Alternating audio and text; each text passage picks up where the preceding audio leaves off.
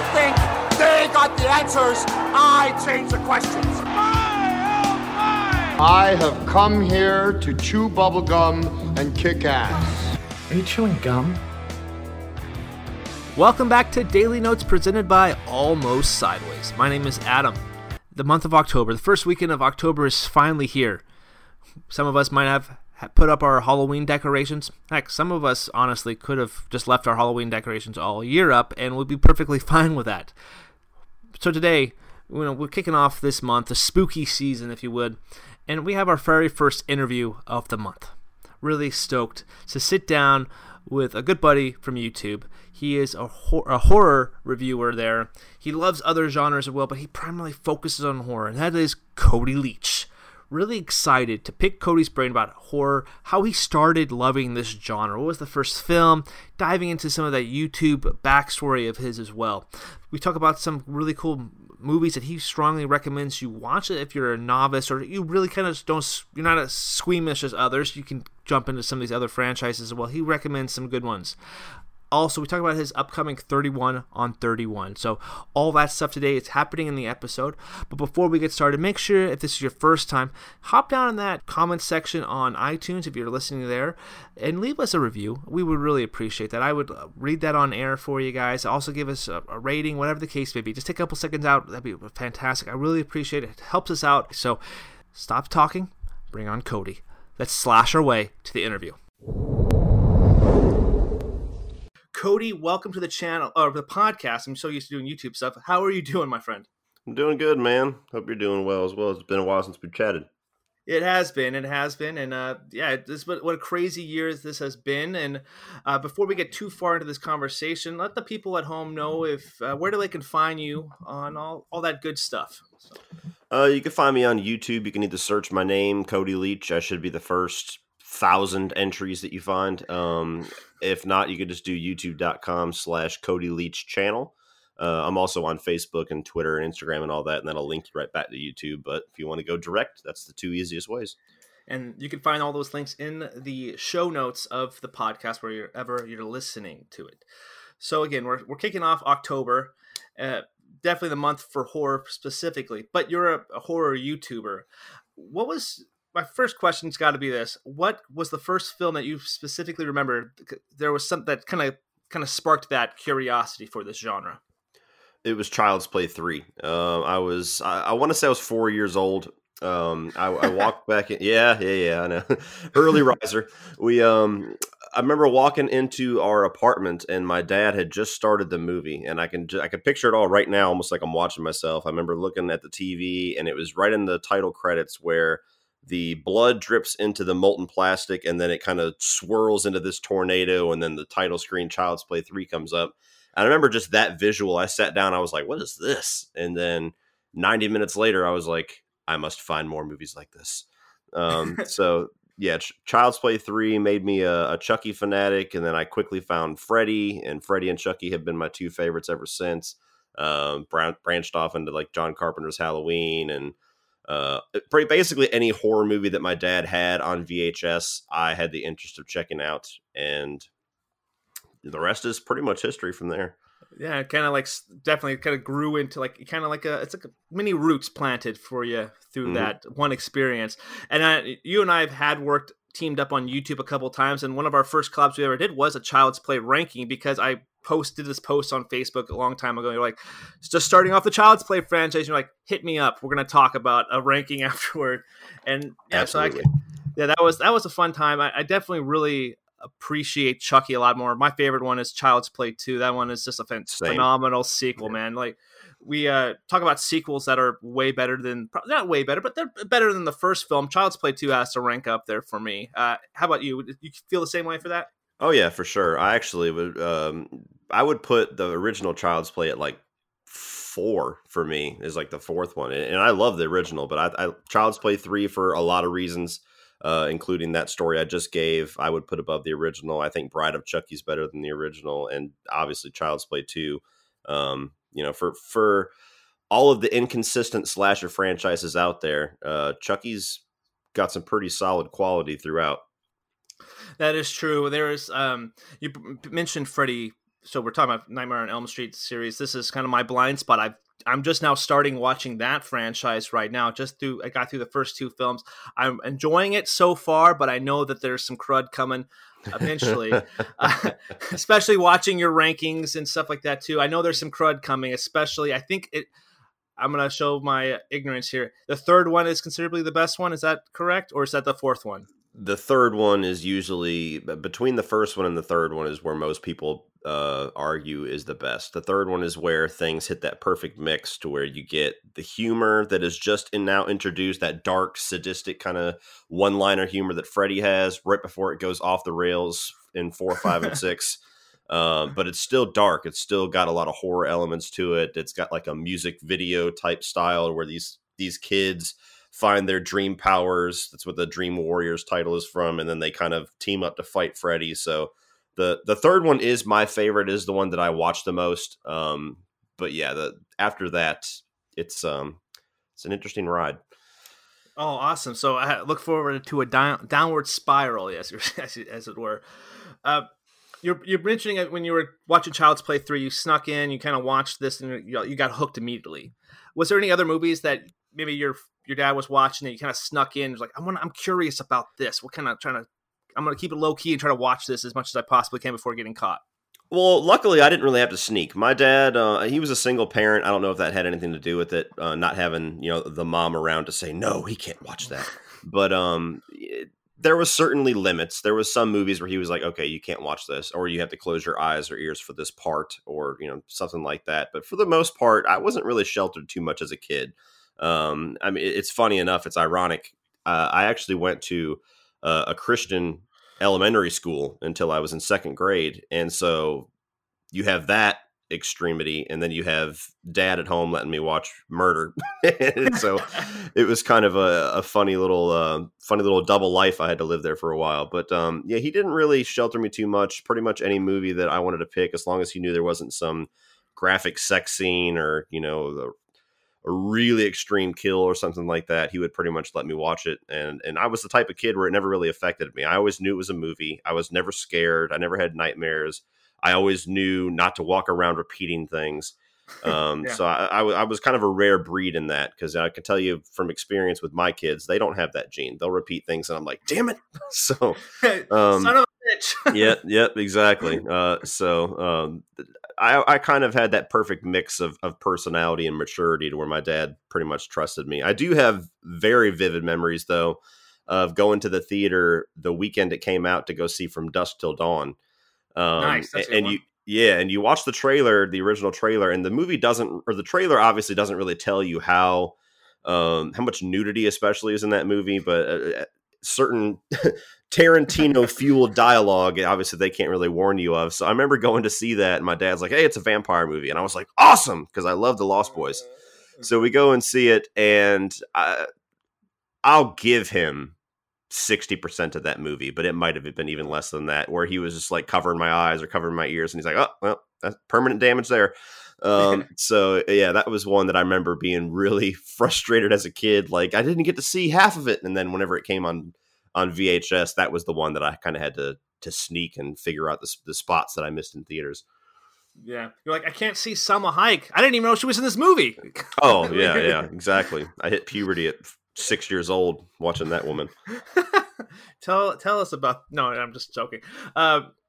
So funny story. I just rewatched The Thing. We did a deep dive for the podcast on that one. That was a great film. Love it. My daughter snuck in on the room. Then I remember watching it a couple years ago for the first time, then rewatching. I was like, man, this movie is so much better than I remember. So I got enthralled in the film and the experience. My daughter snuck in right as the scene, the thing was transforming out of the dog. Oh wow. Yeah, and so the dog face obviously opens up, and she sees it. I'm like, she screams like, ah! I was like, oh crap! I didn't even know you were in there. I paused the movie first before I even reached out for her. I'm like, no, I don't want to miss anything. Pause that and then come over here. I was like, damn. Has a similar experience happened with you and your kids? Kind of. Whenever me and my wife got together, she already had our 2 oldest kids. So by the way, congratulations. By the way. Thank you. So I'm trying to think. Shane was 7 when I met her, and Bella was just turned 4. And within, I'd say 4 or 5 months of knowing each other, I remember vividly where we wanted to go have some alone time. So we were watching Poltergeist, which I thought was, pretty mild horror film to put on. And we went elsewhere. And within about 15 minutes, I remember my son knocking on my door, crying his eyes out. He's like, "Can I talk to Dad? I don't want to watch this anymore." I was like, "Are you kidding me? Poltergeist?" And so that was the only one where I kind of felt like there was some maybe some bad choices made on my part. But funny enough, fast forward maybe a year and a half after that, and I was doing my Friday the 13th review series. And as anybody that knows, that is a series that's fueled by gore and nudity and sex. So I was watching that, and for some reason, either he reached the level of understanding it was a movie, or maybe it was just goofy enough, that B movie style that those Friday the 13th movies have, that he sat down and Jason's, decapitating people left and right, and he was fine. So somewhere between Poltergeist and Friday the 13th, he found his way. Nice. A PG movie to an 8 or an R movie in less than a year. That's some growth right there. Yeah. So you mentioned your Friday the 13th series, and I guess I'll transition to this real fast. Obviously you have a YouTube channel. What kind of sparked your interest? Like, I love horror. Let's talk about it on YouTube. Well, I'd say about 7 months, maybe 8 months into my first year on YouTube, and I was doing kind of the common thing that most people do in the movie space, especially in YouTube, is you just kind of try everything that everybody else does. I'm going to do some trailer reactions.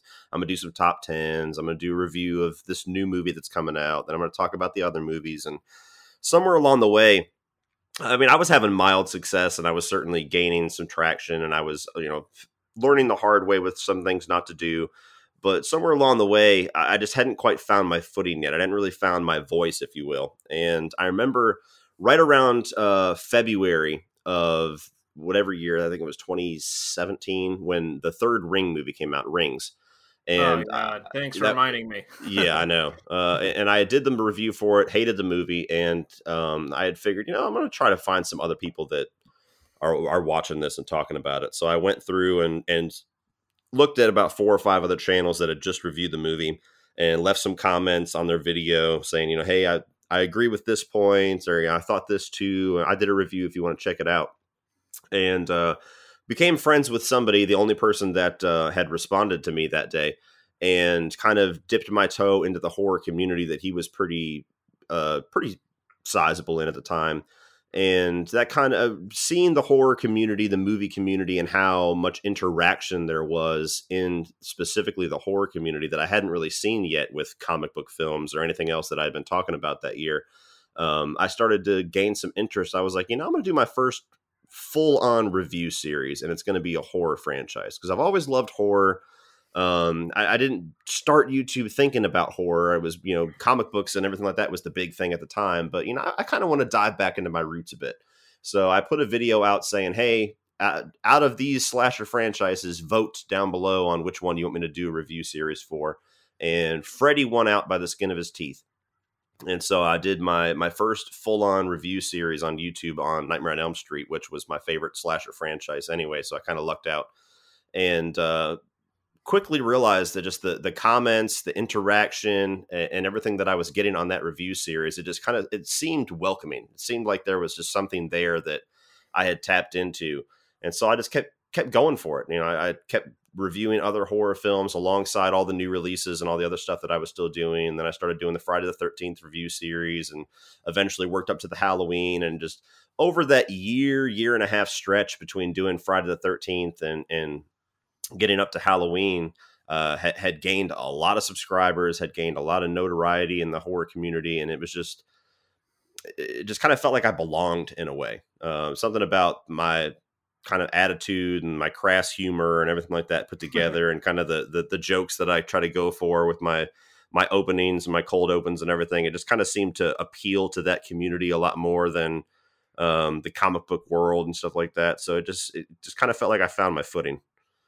Yeah, I don't know exactly when we met in the transition period, because I always knew you as just a straight up like I'm a horror reviewer type of thing. So I really didn't know like too much of that front story there. Mhm. But yeah, it's kind of interesting though. The horror community sets itself apart considerably different than the other from the other communities. I feel like, because it seems like everybody's just going to review the same exact movies, but there's so many different horror movies out there that a lot of people may never hear of, but the people in that community really do, and they are attached to it as well. Mhm. Obviously, you'll have like the big franchises, and we'll talk about those in a second. But there's specific movies that you're not going to see reviews on, like let's just say, for instance, like a Durbin or Durbani or a Sean Chandler. Like there's like these great reviewers who we're friends with, but there's a specific like film like they might not hear of, but a horror fan will definitely know of, and you're going to review these films. And I think that unlike some of the like comic book channels, they're going to just review the same movies over and over again. I think there's a lot more entertainment and value to what you're doing on YouTube. Yeah, I mean, I had talked with Sean a couple of weeks ago. I was doing not necessarily an interview, but we were kind of talking about some YouTube origin stuff for a class that he's building, and we had kind of talked about that, and he brought it up that even though he's 6 times the channel mine is as far as subscriber count, he's been very successful, but he was talking about how I kind of dipped into the horror community and kind of stuck with that niche that within a community, I'm kind of a bigger name than he feels like he is within a certain community. And it's very much because horror fans, it's kind of similar to metal fans, which are very, hand in hand, those two groups, that it's almost like there's like this outcast flavor to horror fans and to metal fans, to where it almost feels tighter. It almost feels tighter knit. You're not going to see anybody, not that you do in the comic book world necessarily. I don't want to make it seem like the opposite is true, but you definitely don't see a whole lot of judgment in the horror community. It doesn't really matter how old you are, what race you are, how many pounds it says you are when you step on the scale, what your style is, none of that stuff. If you're a horror fan, it's like family to a certain degree. So yeah, that dipping into that, whether or not my numbers are as high as some other channels, I do always feel like a big success in my own right, just for that community. When I was on doing YouTube stuff, like I was kind of doing the traditional stuff, rankings, the trailer reaction stuff, and I quit. I kind of dipped out quite maybe like in a couple years into it, but just because of life happens, but I definitely feel like when I was starting kind of meet people from the horror community, I definitely felt more welcoming than the other people, just normal things. And I met a lot of awesome people. I went to Crypticon and I met like Queenie Beast and the Horror Addicts, and I met these people. And one of the people you kind of mentioned as well, I know that person, and obviously like CP, and then some other ones as well. Actually, tomorrow I'll have a conversation with Lizzie Carnage Candy about Scream, so that's gonna be a fun conversation too. So okay. I'm meeting people through them, and I actually felt a lot more welcomed to come into the community because they're trying to teach me how to be a horror fan too. So that was cool, because like I said, when I first started, and I knew I watched movies and I watched some horror films, but I'm 2 glaring franchises that I do not know anything of is Friday the 13th and Nightmare on Elm Street. I'm slowly kind of picking away at those ones, but yeah, it's good conversations. You're not going to be like berated for putting a movie down at the bottom, unlike like if you do it versus Star Wars ranking or MCU ranking. Those are really judgmental kind of fan bases, I feel like, anyway. For the most part, you won't. There's still the dark side of the community for sure. the Halloween fans. I make little inside jokes all the time. I got the rough end of the Halloween fan base whenever I reviewed and ranked the new film in 2018. So yeah, for the most part, everybody is really cool in the horror community. But nowadays, I mean, you'll find those dark alleys of fandom in pretty much anywhere you go. But as a whole, though, yeah, you're right. The positive does seem to be a little bit more outweighed in the horror community, in my experience. Yeah, exactly. So you're bringing that some backlash from your Halloween. What exactly was it, and did you what kind of came of it? What came of it? Oh Lord! So that whole review series, to this day, it's still the review series that I dumped the most time and energy and my heart and soul into. Like I did Freddy, I did Chucky. Those are my two boys. And then I had Friday the 13th, which at the time I had the least amount of experience with. So that was kind of like me stepping into new territory. I did very well with that. And then Halloween was one that I had a lot of experience with. Wasn't as big of a fan as a lot of people, but the horror community that I was in at the time, especially since the new film was coming out, Halloween was like clearly the most popular, the one that was celebrated the most out of all the big franchises. So I was like, okay, I gotta pull out all the stops for this one. So I planned it out. I had written out this little storyline that I was going to have kind of tied together through all of my cold opens, which was a new thing I had never done before. It was a little ambitious. I wanted to, I had done a lot of production leading up to it and left myself enough time to where it was basically going to be a review dropping every single day up until the release of Halloween 2018. So I work 10-hour shifts. I have to wake up at 4:15 in the morning. I get home at 4 in the afternoon. And this entire 2-week stretch, I was basically recording, editing, dropping the video, getting 4 hours of sleep, going to work, coming home, doing it all over again, all the way until the release of this movie. So I had put a lot of eggs in the basket of this just being a big success. So all the way through up until Halloween 2018, basically all of that came to fruition. It was a great review series. I had a blast with it. Everybody seemed to love it. Even some of the movies that I might have had a, quote unquote unpopular opinion on, it still seemed like it was going down pretty well. And I had the opportunity to go check out Halloween 2018 a day before the general public. At the time, my wife worked a manager at one of our local theaters. And what they often do for new releases is they do what they call quality checking. And that's basically where they have however many staff members want to stay behind. The day before a big movie drops, they'll stay after closing, which is like midnight, and they'll watch the movie with the theater closed to make sure, really just to watch the movie, but they call it quality checking. It's like, we'll just make sure that, the little USB drive that these things come on nowadays doesn't skip.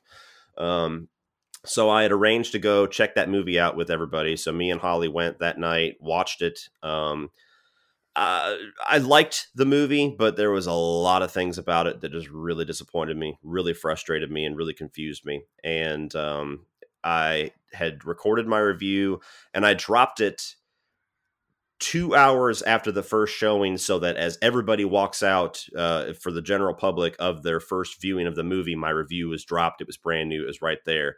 And almost instantaneously, my 3.5 out of 5 star review might as well have been a -5 out of 5 review. And the dark side of that community just skewered me left and right for not thinking it was the greatest thing in the world.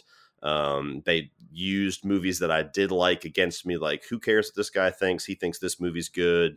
Another person in the community had seen it for the first time that night, who I won't name, but is quite famous for those that know him as just kind of taking the popular opinion and regurgitating it out there to please everybody. His entire fan base his dark side of his fan base was coming after me. It was basically an entire weekend of just getting drug across coals for not loving this movie. And then it continued and trickled on for like the next 2 months. There was death threats. There was, go kill yourself comments and stuff like that. And basically every scummy thing that you could think to read on YouTube came from this one review. Wow. So yeah, so that was, it kind of, it was like salt in the wound, because I had put so much into that review series that my, series finale, if you will, was getting drug across the coals for 3 months. But yeah, that was that was the worst bit of treatment that I ever got from the bad side of the YouTube viewership. And I've had some pretty controversial opinions before, but that was the only one where it just felt like, wow, I'm in a really bad place as far as the way people are treating this channel right now. And it kind of stained the franchise for me a little bit. It definitely stained that movie, because it was the point where I was like, okay, well, all the things that I did like now, I kind of like a little bit less, just because everybody's holding it up.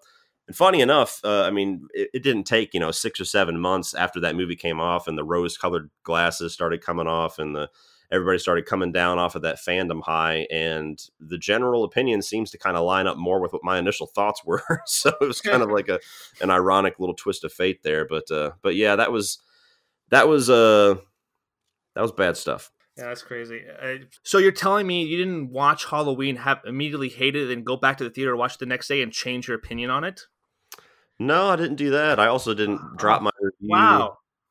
Also didn't drop my review and then wait 6 months for the community to come down on it and then change my review to reflect that. Oh, there we go. That too. That's another possibility. I really enjoy Halloween, the new one. But again, that's coming from a perspective of I'm not putting the work into doing what you were doing leading up to that franchise and really digging deep into those reviews. And I just watched the series for the first time that years too, in its entirety. So I'll have to go back, kind of look at it through a different kind of lens and just kind of see how it holds up, because I haven't rewatched it for a while. But you're saying you work a ton of hours, and you're mentioning your downside, this worst experience about YouTube, the YouTube experience. You're also putting a ton of hours editing. What's the normal process from start to finish when you have an idea? Do you write out scripts? What's kind of your process?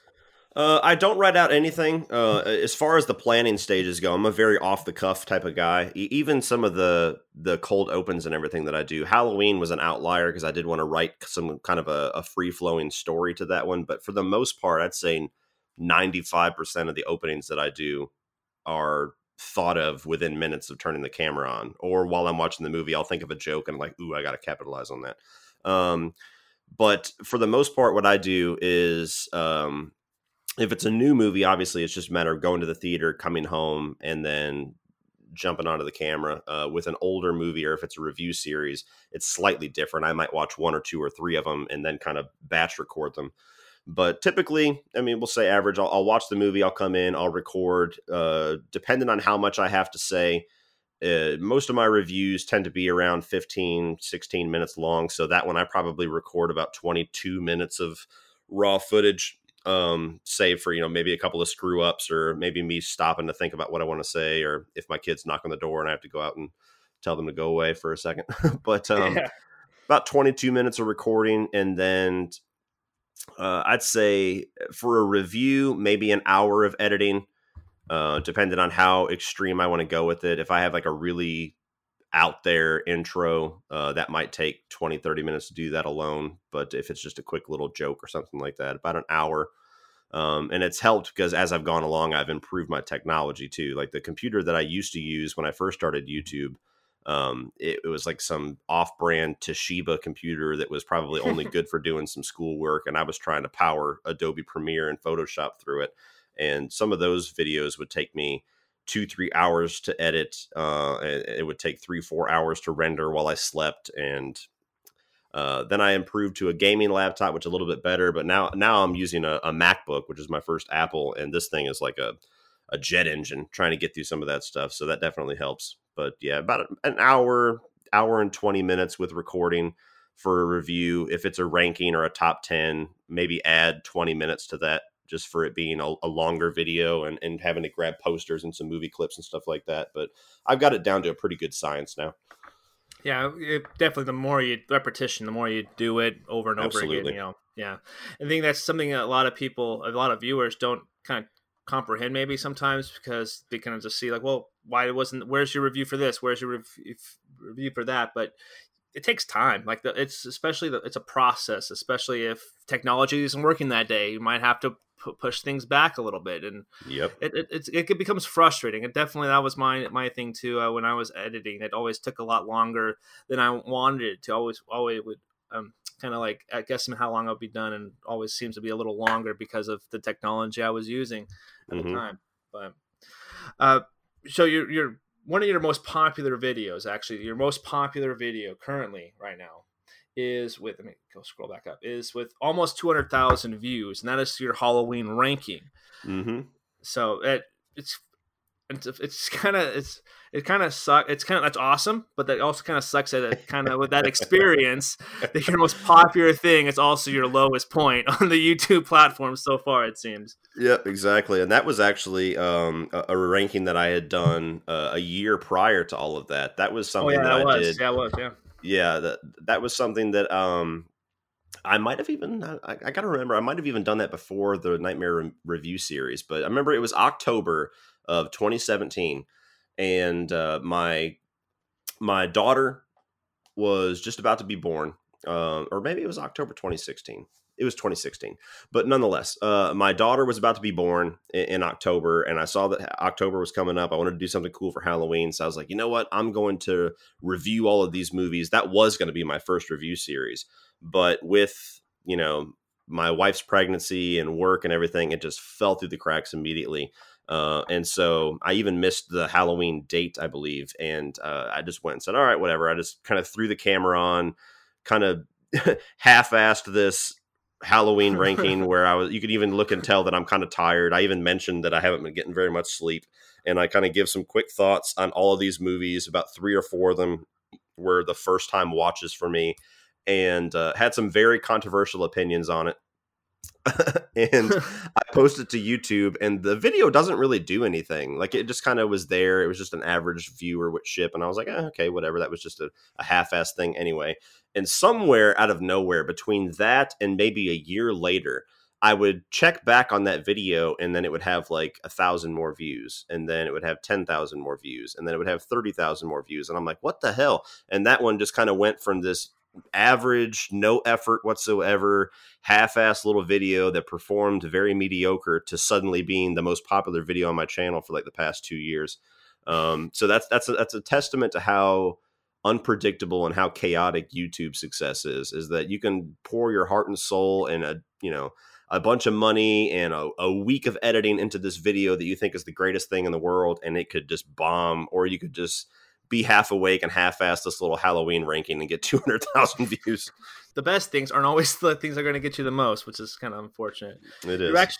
You're actually the second person who's actually mentioned a video that's just kind of sitting on your channel, not doing much, and all of a sudden, like a year later or sometime later, it explodes. Mm-hmm. We had on a couple of weeks ago was Rudy's Movie Reviews. Really cool guy, another YouTuber as well, but he had like a 2-minute clip on YouTube that had maybe 400 views. And it was just him asking Kevin Nash, how come John Wick didn't kill you in John Wick 1, right? That video, during the week we were recording, was slowly gaining traction. It actually went over 200,000 views while we were recording, and he actually got 2,000. He hit his 2,000th subscriber on the podcast too, so he was freaking out. It's just crazy because he's that was sitting there for a year and a half not doing anything, and all of a sudden something happened where Kevin Nash started trending or something like that, and just it exploded. he was like, I can't explain this. Yep. I had that, and then I had a Chucky video that did the same thing, but it was immediate. I did when the Child's Play remake came out last year, I had a whole week of Child's Play content that I wanted to get out. I redid my ranking. I ranked all of the Chucky dolls. I ranked Chucky's deaths in all the movies. And then I wanted to do a video on my favorite Chucky lines. And I was just so exhausted that week that I didn't even I didn't record anything for it. I literally just recorded an intro saying, hey, Chucky's the bomb. This is the dude that I love. I'm just going to let him roll with all his lines. And then I just did a montage of 15 Chucky lines. And within a week, that thing had 150K. And I was like, seriously? It's just one of those things where it's maybe I should just stop trying, because all the stuff that I just put no effort into, it's bam, to the top. Yeah, I know. It's that's your second most popular your video as well. That's crazy. 2 fun stories there.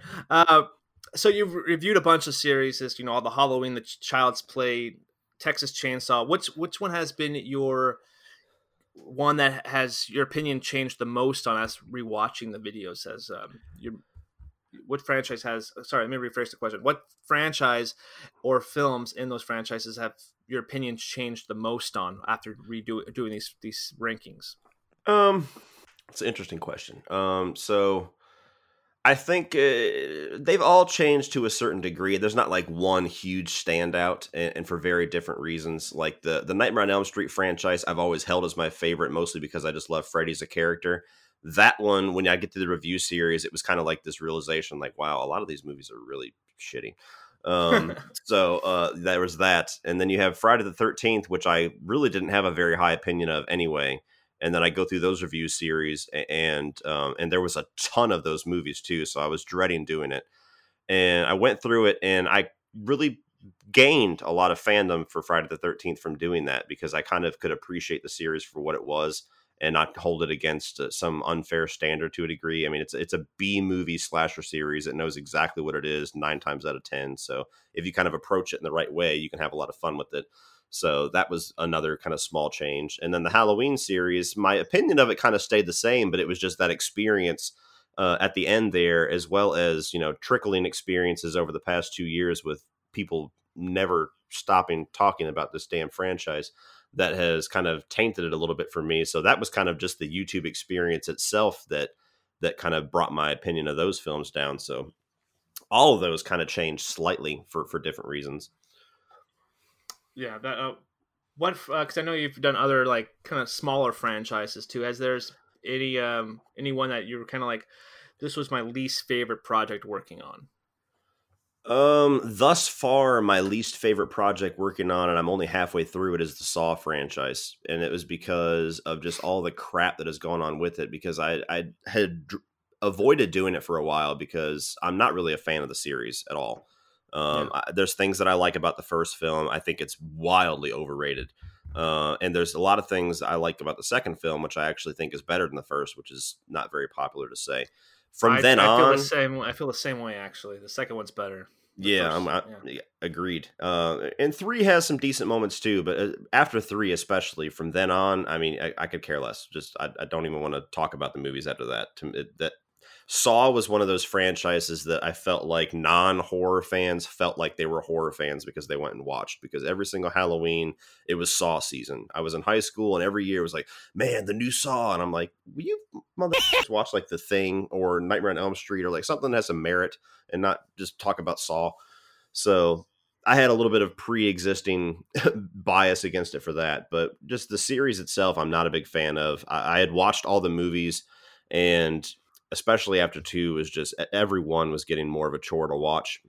And then right after I had did my review for Saw 3, with this COVID nonsense, they pushed Spiral, the new upcoming Saw movie, all the way until next year. And so it kind of really screwed up my plans for the review series as it was, because I was doing it to kind of gain hype and momentum and some excitement for this new film. And, it's typically the strategy that I usually use. So then that screwed it all up, and I'm like, well, great. Now I have a year now to flesh out these Saw reviews, and everybody that loves Saw has let me know numerous times that they're sick of waiting on the next review. So every time I'm like, I'll dump a lot of time into some badass top 10 that I'm really proud of. They're like, so when's the next Saw review? And I'm like, 2025. That's when the next Saw review is. Yeah, next time anybody asks me, you actually stole my joke. I was actually going to ask you when the next Saw review was coming out. So you took that. I think you kind of, maybe it was a little transparent. I was going to go there. But who knows? You pretty much covered so many different things on your channel, and different, like a lot of movies I haven't even heard of. Is there a specific like franchise you haven't touched yet that you're kind of curious, but not really on the horizon for you? I do want to look at the Exorcist franchise, because I don't have a whole lot of experience with the first film, which I know sounds like sacrilege from the horror guy. Exorcist is one of those movies that horror fans tend to hold up as the greatest of all time. And my only experience with that film was everybody telling me it was the scariest thing ever, watching it when I was like maybe 10, 11 years old and going, really? This is it? So it didn't, I was really overhyped on that one, and I have not seen it since. And so I've been wanting to watch that through my adult lens and get my current thoughts on it. And I do think that Exorcist 3, though I have not seen that in a long time, is a really underrated movie. So that's a franchise that I'm really looking forward to diving into probably sometime next year. As well as the Final Destination franchise. That's one that I've kind of put off for a while that I think I'd have a lot of fun with. Yeah, I think that's probably like the quote unquote biggest one that you haven't touched yet. That would be a fun little franchise. I think you could do a lot of predicting your own death in your cold opens too. Yeah, exactly. That's where I can I haven't written down anything or haven't really gotten an idea in my head where I would go, but that specific reason there is why I think I could look forward to doing it, because I know I could probably come up with something funny. Yeah, probably. Let's see here.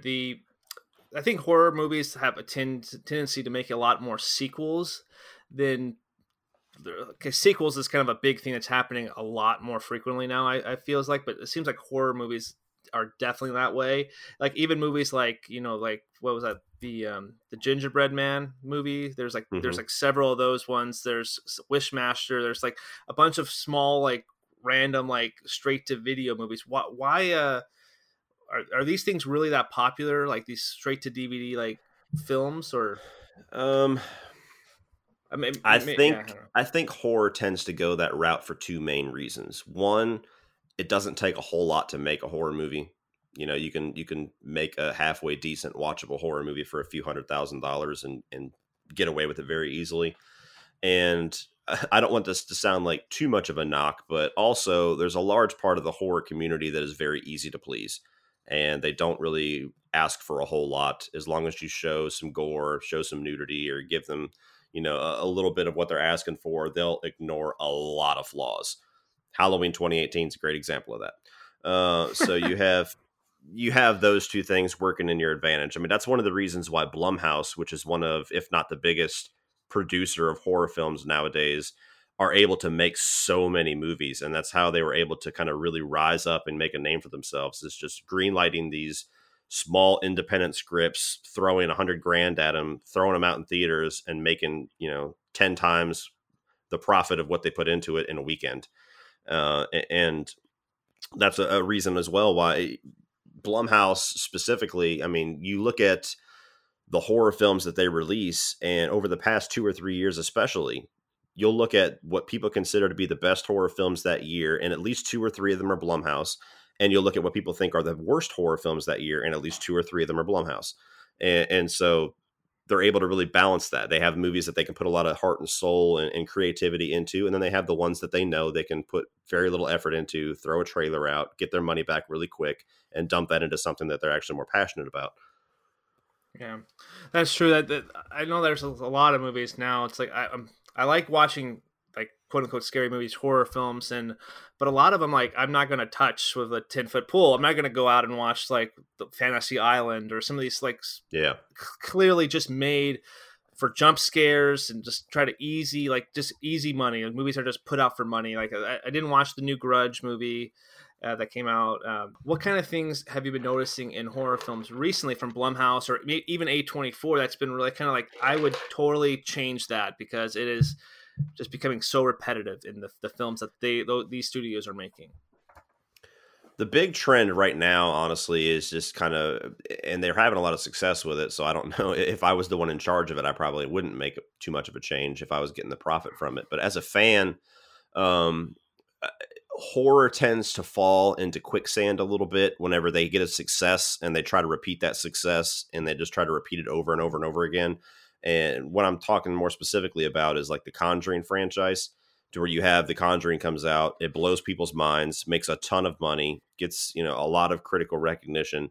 And then they start doing these spinoffs, and you start noticing as you watch these films, whether it's The Nun, whether it's Annabelle, whether it's La Llorona, they all have the same bag of tricks.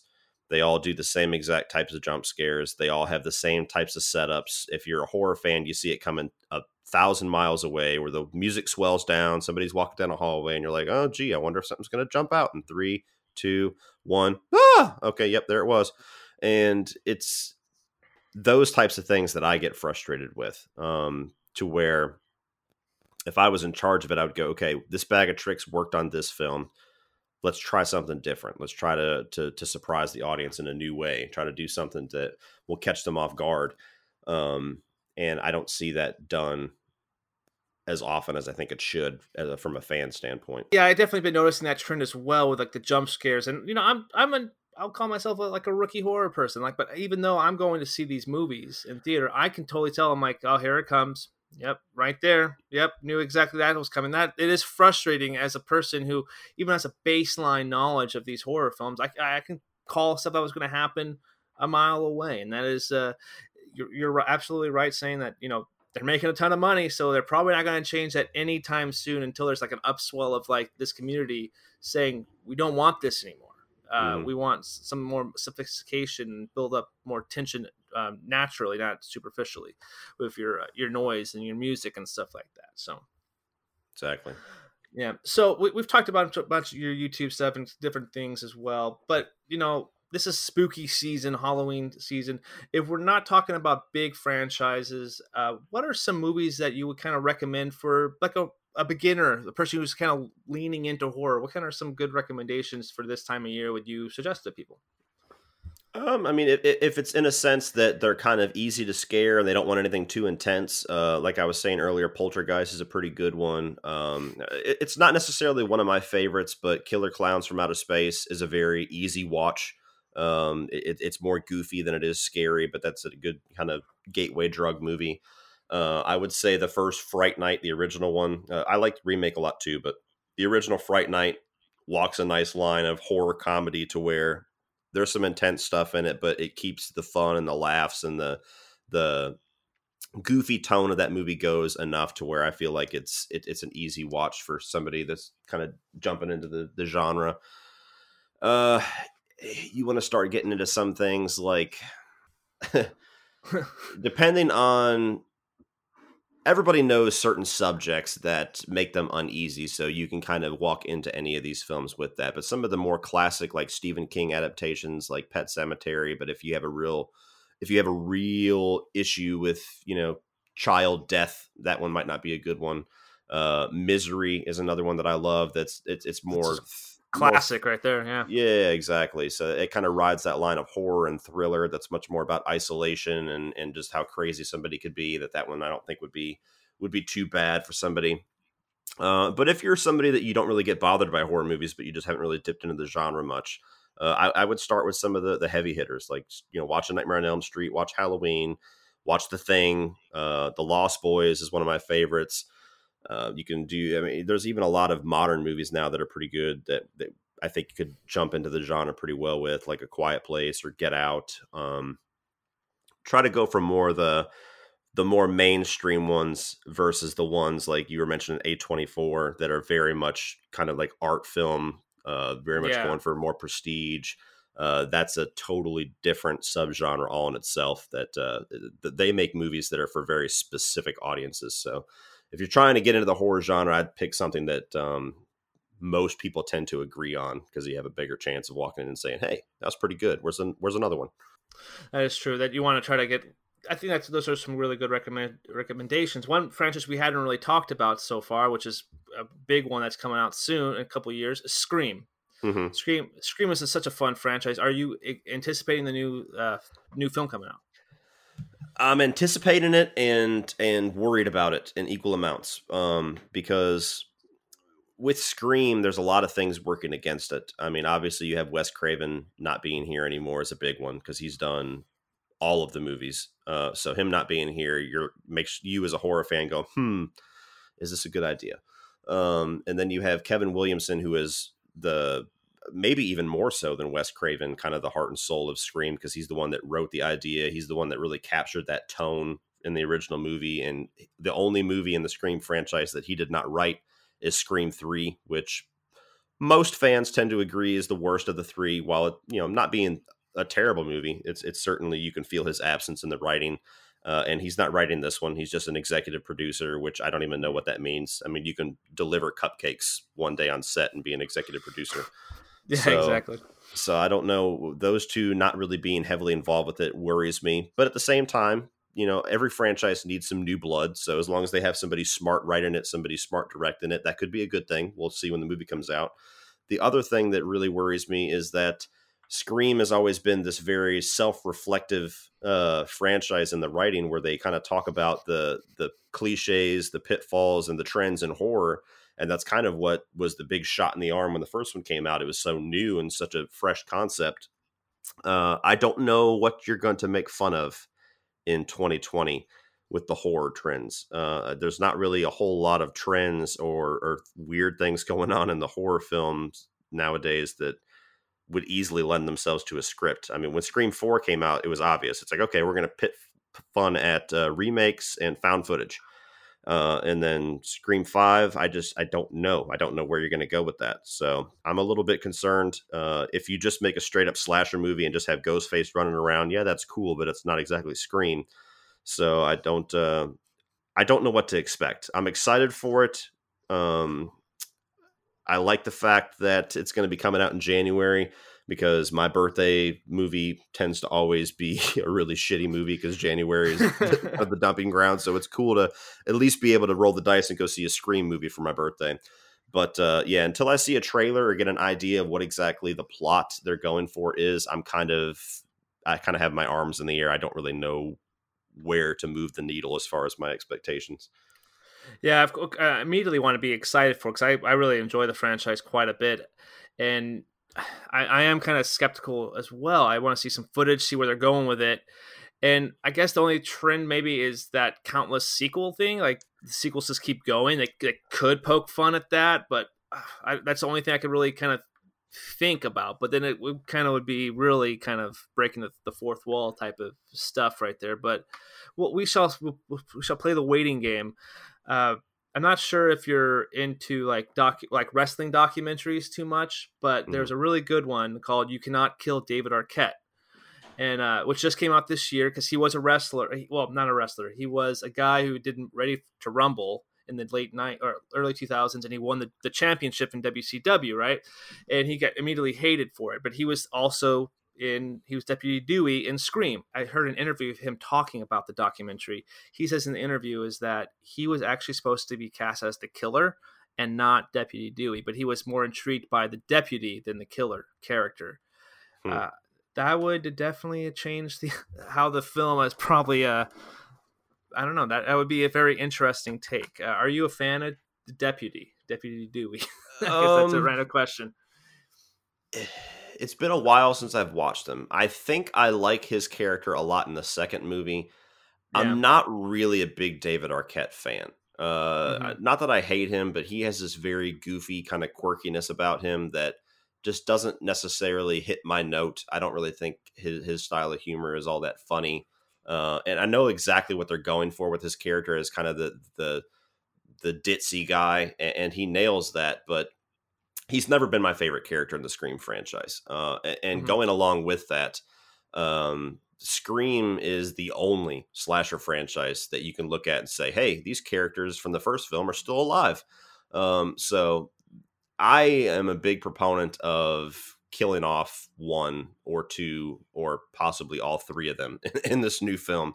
I would not hate it whatsoever. Scream tends to be famous for kind of going for the jugular with their opening scenes, especially in the first film.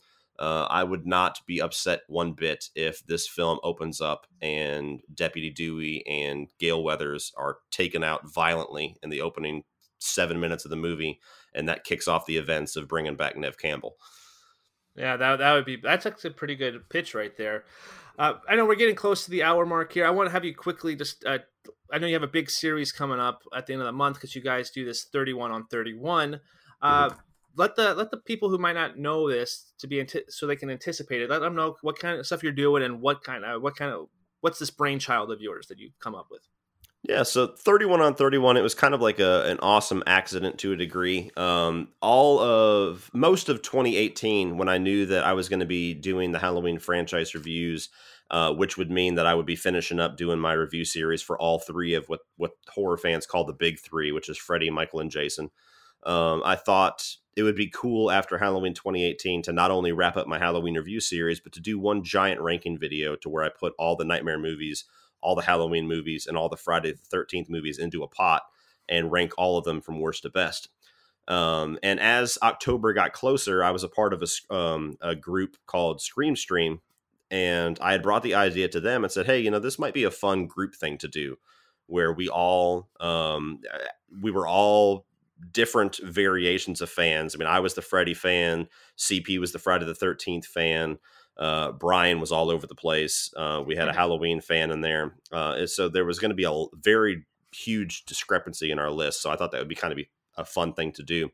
So that year we did it. We launched it on October 31st. CP actually noticed that there was 31 films whenever you put all of them together, and kind of came up with the idea for the name of 31 on 31. So between me and him kind of putting that whole thing together, it kind of became this tradition to where a year later, me and CP and Brian revisited the idea and did it with all of like the next level of slashers, like Scream and Chucky and Psycho, and put a whole bunch of franchises together and did it again last Halloween. And this year, we had only planned on doing one on Halloween again. It was just going to be our October thing. But with COVID and no new movies to talk about, we decided to do a few more. So we branched off in May and we did 31 on 31 Action Edition. We had Die Hard and Lethal Weapon and Bad Boys and John Wick and some other franchises together. We did that with Sean Chandler. Sean had the idea because he looked at the slate of films with Birds of Prey coming out. There was going to be 31 films whenever you mix the MCU with the DCEU. And so we decided to do another one in July where we did 31 on 31 MCU versus the DCEU. And then this October, we're going back to horror traditionally with creature features. We're going to be doing Critters, The Thing, Gremlins, Predator, Alien, Jeepers Creepers, and Jaws. I believe that's all of them. I might be leaving one out, but yeah, our buddy Brian is he's a big creature feature guy. He's not the biggest slasher fan, and we've drug him through ranking 31 slashers 2 years in a row. So earlier this year, I was like, all right, Brian, it's your year. He's a big Critters fan. So I sent him the list of films that I found that added up to 31, and he was happy as hell about that. So this is kind of year of the Lomax. But so yeah, we're going to be doing that on the 31st and having a lot of fun with that. And then next year, who knows?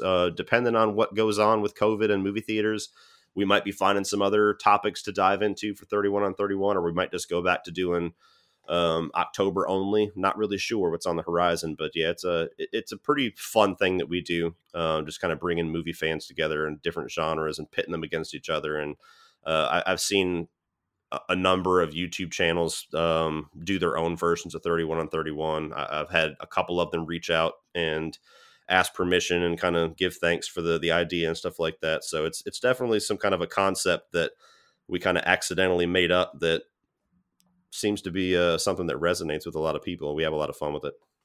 Well, that's pretty cool too, and you also get to talk about a lot of films all at one time in one giant video. So that's kind of and maybe you're not planning on reviewing those films, but at least you get to talk about some other stuff too. And especially with COVID, unfortunately happening, you could be able to talk maybe a little bit more of superhero stuff and also some action flicks too, which are also some passions I know you have as well. So. Mm-hmm. Yeah, well, I don't want to take up too much of your time today. I really do appreciate you taking some time and talking some horror with us and give us some awesome recommendations and kind of give us your backstory as well. Yeah, no problem, man. It was fun. It was. And one quick time, again, all his information for his chat, his YouTube channel, his Twitter, and that kind of stuff, it will be in the description, the show notes of this video.